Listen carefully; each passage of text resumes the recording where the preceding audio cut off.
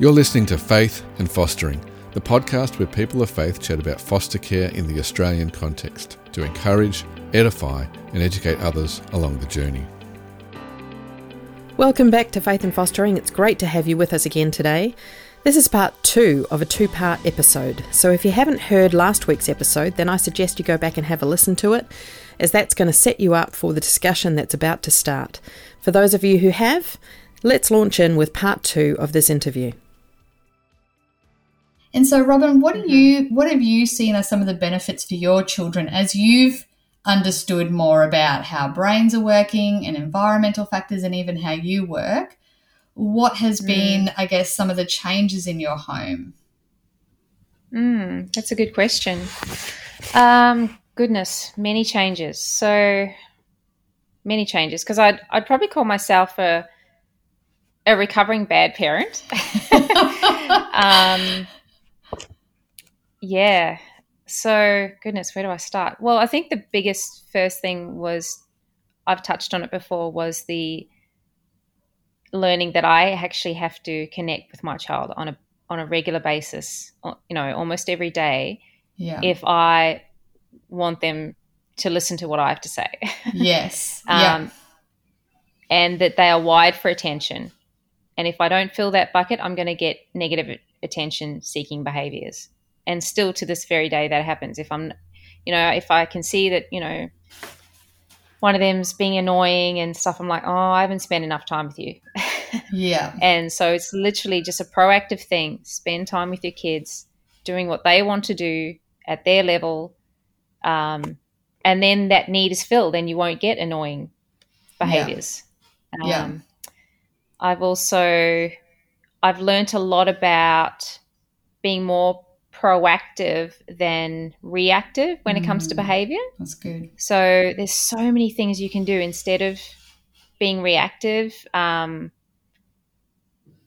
Literally catching them being good. Yeah. Our minds have a really negative bias and we focus a lot on negative things, but if you can catch them doing good, especially the behaviors that you want to see more of, that can be quite powerful in increasing that behavior, praising them. And initially when I wasn't good at it, I would write sticky notes, up on the fridge, praise, just to remind me.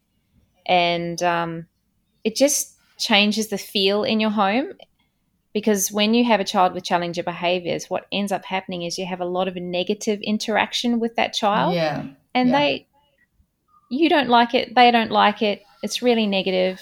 So it's actually your job as a parent to change that around and make sure that you can have positive interactions, catch them be good. Sometimes you actually have to ignore minor, safe bad behavior. Yeah. And then turn it around, do the 4-1 or 5-1. I can't ever remember 5 good to 1 negative feedback. Yeah. Because what happens is when a child is continually getting negative feedback from a parent or a teacher, it ends up becoming this internal script inside, like I'm bad and nothing I do matters anyway, or I can't do it, or I'm bad. And so they end up playing out that role. Yeah. It becomes like a self-fulfilling prophecy. So we have to call out the good in them. We have to call out the opposite in them. And that has been, pretty powerful for me. Yeah. And then just basic things like preventative things, like using timers, especially with screen time. I've trained my kids that, half an hour on the clock, they can see the timer. And then I give them a reminder, look, guys, there's 5 minutes to go, because there's a lot of problems with transitioning off screen time. Like a lot of my parents are having screen time issues, but also like learning that screen time is a privilege. Yeah. It really should be a privilege. It's not something that kids should have open access to for a whole bunch of reasons, but use it to your advantage. Use it as something that they have as a when you've done that, then you can have your screen time. Yeah. Things like a proactive thing is some kids really need a good sensory diet. Those with the complex sensory profile, like my daughter, she's incredibly tactile seeking. So we find that on the weekends, first thing, if we give her, kinetic sand, or a rice tray or something, that can keep her regulated for quite a while. Whereas if we don't start with that, something an hour later can trigger her and we might end up in a meltdown. Yeah. So it's just a proactive way to, prevent behavior problems. Controlling the environment. A lot of people have issues with food. Well, either, hide lollies and chips and things like that, or don't have them in the house. Yeah. If there's issues with clothing in the morning, make sure they pick their outfit or have it ready the night before. Just lots of practical things you can do. Yeah. I don't know if we have time for another one. Yeah. Go for it. We do. Something massive that changed my life around is I learnt about something that's called emotion coaching. Mm-hmm. And it's the way we respond to our children when they are showing emotion. So I learned that there's different styles of parenting when it comes to responding to our kids' emotions. So a lot of us actually fit in the dismissive category. Yeah. So we don't like to see our children upset or sad or angry. And often we go straight into fix-it mode. Yeah. They might say, oh, this person was being mean to me at school. And we'll, ask a million questions, oh, who and why? And then we'll go, oh, well, have you tried this? Have you done this? And it's out of a good intent, but we've missed a great opportunity to validate, empathize, name the emotion and ride that wave. So, what I've learned is even though, it's good intentions, children can often feel dismissed when we don't. What you can do instead is, tune in, try and name the emotion, and then do lots of reflective listening, paraphrase back or whatever. And then this is the key step, validate and empathize. Validate and empathize. Because what that does is it opens up the thinking brain of the child. They start going, wow, mum's really listening. She really cares. And then once they feel validated and empathize, you can actually go on to problem solve. You can go, what shall we do about it? And you problem solve together, or you set a limit. So what I learned is even if you don't agree with the emotion, that's the key. Even if you don't agree with the emotion and you don't like it, you can still validate and empathize. Yeah. Because I used to be I really hated seeing my son in particular angry, and I used to be quite dismissive, and it would just, we'd just escalate and we'd fight. But once I tuned in, I noticed, and I was like, oh, you're really angry. And then I would, listen, and I'd go, yeah, I suppose I'd feel that way too if that happened to me. It just completely changed our relationship. And what happens is they just end up talking to you. They tell you things. They trust you more, and you get more information. And it actually role models problem solving and empathy to them so they can learn those skills. Yeah, powerful tool. If anyone wants to know about it, just Google tuning into kids or emotion coaching. Absolutely powerful. Yeah. I actually... So that really... Yep. Yeah. I was going to say, I've just been doing Circle of Security, which is also like a parenting. And I love the way that they just simplify it. And there's a friend of mine who says, and I really like this saying, but she's like, you don't know what you don't know. And when you know better, you can do better. And I think as parents, as we are learning on the journey, what we didn't know, we didn't know. Like, you can't beat yourself up for what you didn't know. And then when you go on journeys of understanding, when you do a parenting course, when you think, oh, this is getting beyond me, like I need some help, and then you learn some of these things, you can start to go, oh, now that I know better, I can do better. And it's just really empowering. And I think, guilt and shame doesn't help us as parents, beating ourselves up. No. But, hey, when we know better, we can do better.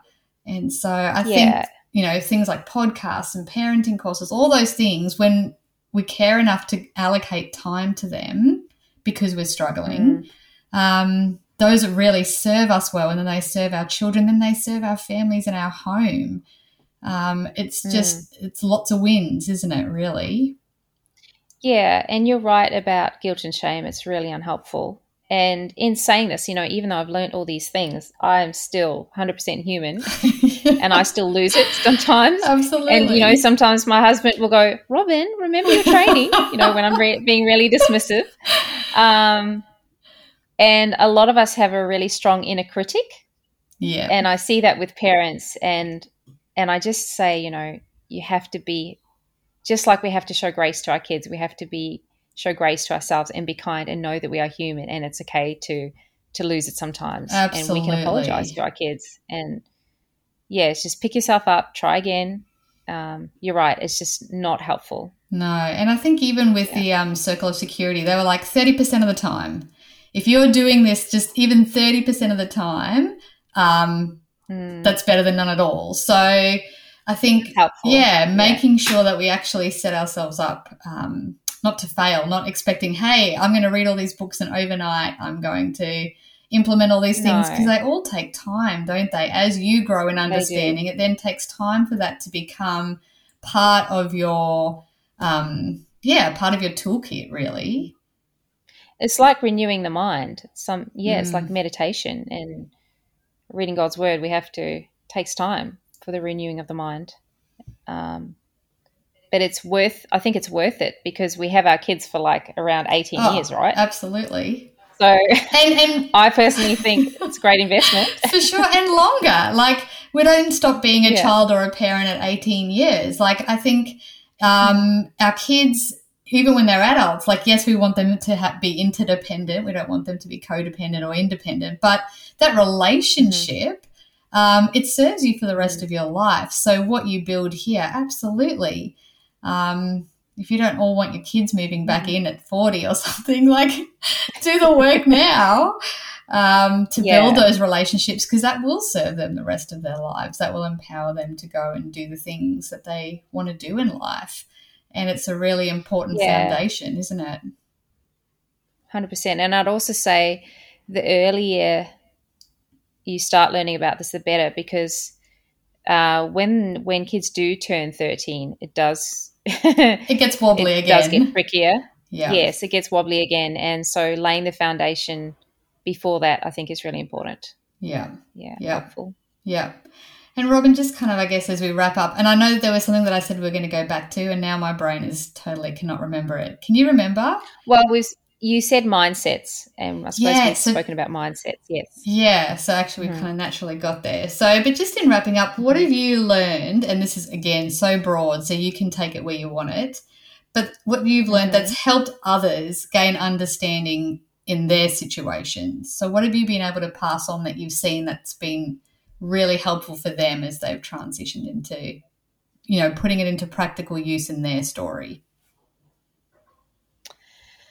Well, I suppose I could give you examples. Yeah, that'd be great. Things that I've spoken about, but more in an example context. Yeah. One of my first cases was a mother with a 5-year-old son with autism and ADHD, and he was extremely anxious and quite aggressive. Mum had a trauma background of domestic violence, and there was domestic violence when the child was in utero. Yeah. And upon investigation, the only way Mum knew how to handle his behaviours was to just constantly put him in timeout. So it was awful. There were just big violent protests and him constantly screaming behind closed doors. And she had a good heart. She just didn't know any other way. Yeah. And I could see there was clearly an attachment problem here.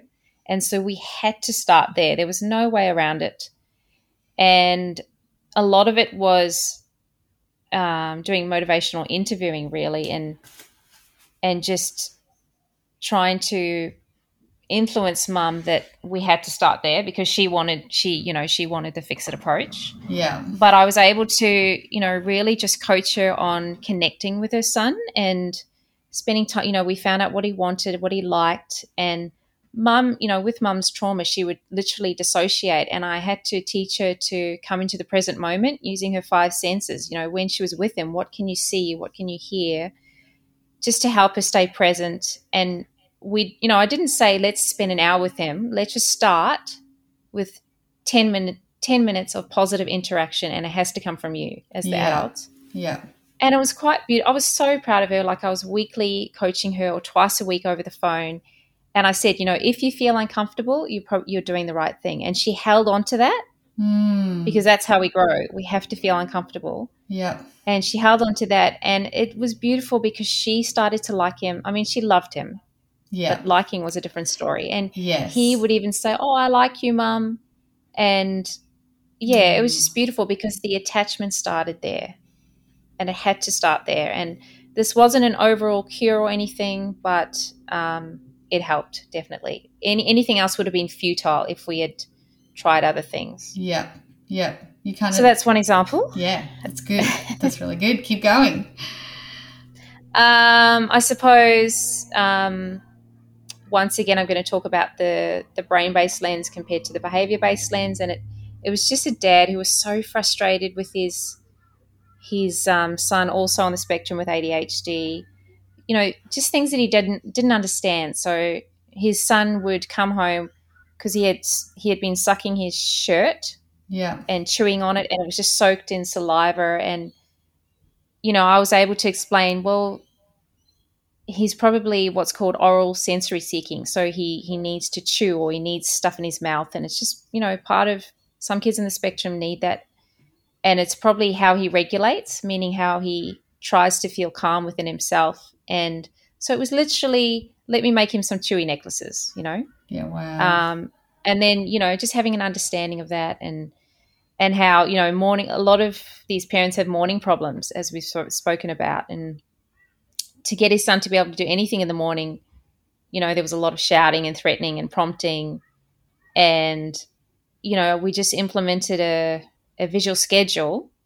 But once again, we had to put something motivating on the end. We had to take away distractions, etc., understand working memory. And yeah, those parents were great because they came to me and it was like a coaching style where they would explain things in the week, and I'd be able to explain the condition from a brain-based lens. And over time, they adopted that approach. Yeah. And then they started to work with him Yeah. rather than, you know, things escalating. And so that was good. I suppose another example is different. I had a 12-year-old move from interstate with her parents, and she had a great upbringing, beautiful school history, never experienced any sort of adversity or friendship problems or anxiety. And then when she came here, anxiety came on like an absolute flood. And I've seen that actually happen with a few kids, like pretty severe, like all of a sudden separation anxiety, school refusal. Wow. And she was like the perfect client actually, because she listened to everything I said and put into practice everything I said. And yeah, it was amazing. Yeah, it was just basically teaching her all about cognitive behavior therapy. She was a big what ifer. What if this happens? What if that happens? Yeah. And what you do is you go through the what ifs. You know, what's the worst case scenario? Because often our mind will go to the worst case scenario, and then we go, well, what's the best case scenario? And then we go, what's likely to happen? Yeah. Because most of the time, what was likely to happen actually happened. Yeah. Because the anxious brain goes to the, you know, the worst case. And so we did a lot of what ifing work. And then we go, okay, if the worst case did happen, what are we going to do about it? So kids, when they're anxious, their thinking brain shuts off, you know, but what we need is we actually need to problem solve. So in session, we did a lot of problem solving. And so she had this security that actually, if the worst case did happen, we're going to do that. We're going to talk to the teacher, or we're going to ask to get go for a bathroom break or something like that, you know. But most of the time that was just in her brain. It's all thoughts in her brain, and the most likely thing, or even the best case scenario, happened. But yeah, that's an example of a client, stuff that's helped. Yeah, so good. What else can I say?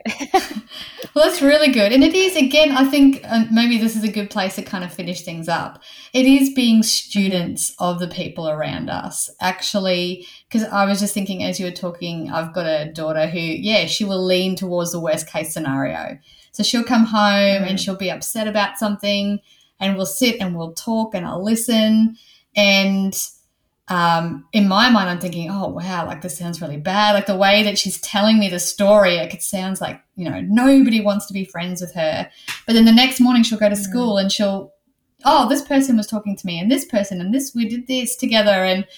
And so just in this, because she's just transitioned into high school, so it's a new space for her. But I was just realizing, oh, hang on, it's not as bad as what she's saying. So when I sit and chat through with her, I can, like you say, I can help her navigate, well, what is the worst case scenario? What would happen if we went there? What could, like, I just love the way that you've just put it. What is likely to happen? And bring perspective, really. So in this season for her, what she just needs is a mum who's going to spend the time just bringing some perspective to how she sees things. But again, that needs time, that needs knowing, you know, where she's at and having that relationship that helps her share. And when it's working, it can feel simple, but it's because of 1,000 other things that you've already done. That's right. For that moment to be simple. And there would be 1,000 things that you could have done that would make that moment really complicated. And so I just love that you are, along with Parents for the Journey, Robin, that you can, share what you've learned and help them bring some of those things into their homes that, like you say, it just changes the whole environment. And, man, we need that. Like the arguing and the escalating and the screaming, like you say, it's just burnout. You can't thrive in that environment. No. Yeah, no, I feel like it's an absolute privilege. I just feel so privileged, and I'm so thankful that God has taken me on this journey. I just feel so humbled to be able to help people, and I can't wait to help someone else. So good. Yeah. And isn't it so true? Like there's been moments on your journey where you have probably thought, why am I on this journey? I hate this journey. I don't want this journey. This is a hard journey. But when you persevere through it and you get the gold of learning, then it does change the whole perspective. Suddenly, like you were saying right at the start, like to learn, you need to be uncomfortable. I'm like, I would love some other way that we could learn. But I mean, there you go. Yeah, I mean, I was going to say I almost lost my faith over the stress that we went through. It was pretty intense. But the biggest thing God taught me through that is actually, surprisingly, gratitude and thankfulness. And I learned things in that suffering that there's no other way I would have learned. And I really didn't like it at the time. I didn't think I was going to survive, but looking back at it, I could see how God's turned it around. And even things like, for instance, you know, we didn't get funding for a while for NDIS, and therapies, you know, at the time, $180 and more. We either had to fork that out or we couldn't afford it. But now people pay me to help their kids. Yeah. Do you know what I mean? How God is that? Just turning it around for the good. Yeah, so, absolutely. Yeah, the spiritual part of that story is just incredible. Yeah. And really, I think, again, yes, there's tools that we can have, like you've gone on a journey of understanding, but then also we do have the Holy Spirit who is a counselor, and we have, God who is, you know, supernatural. So there's also this whole supernatural layer that sits on top of things. So, but I think it's good to have both. It's good to have, and we were sort of saying, Phil and I had this conversation the other day, like just saying to our kids, do not fear, because the Bible says do not fear.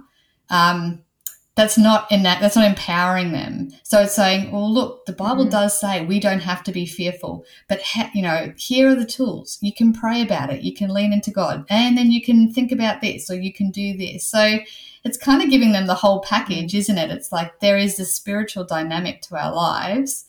And so know that and understand that and lean into that. But then also there's these practical parts that we then can funnel into as well, that help us. Yeah. So it's so good that you have both those perspectives. I think that's super valuable.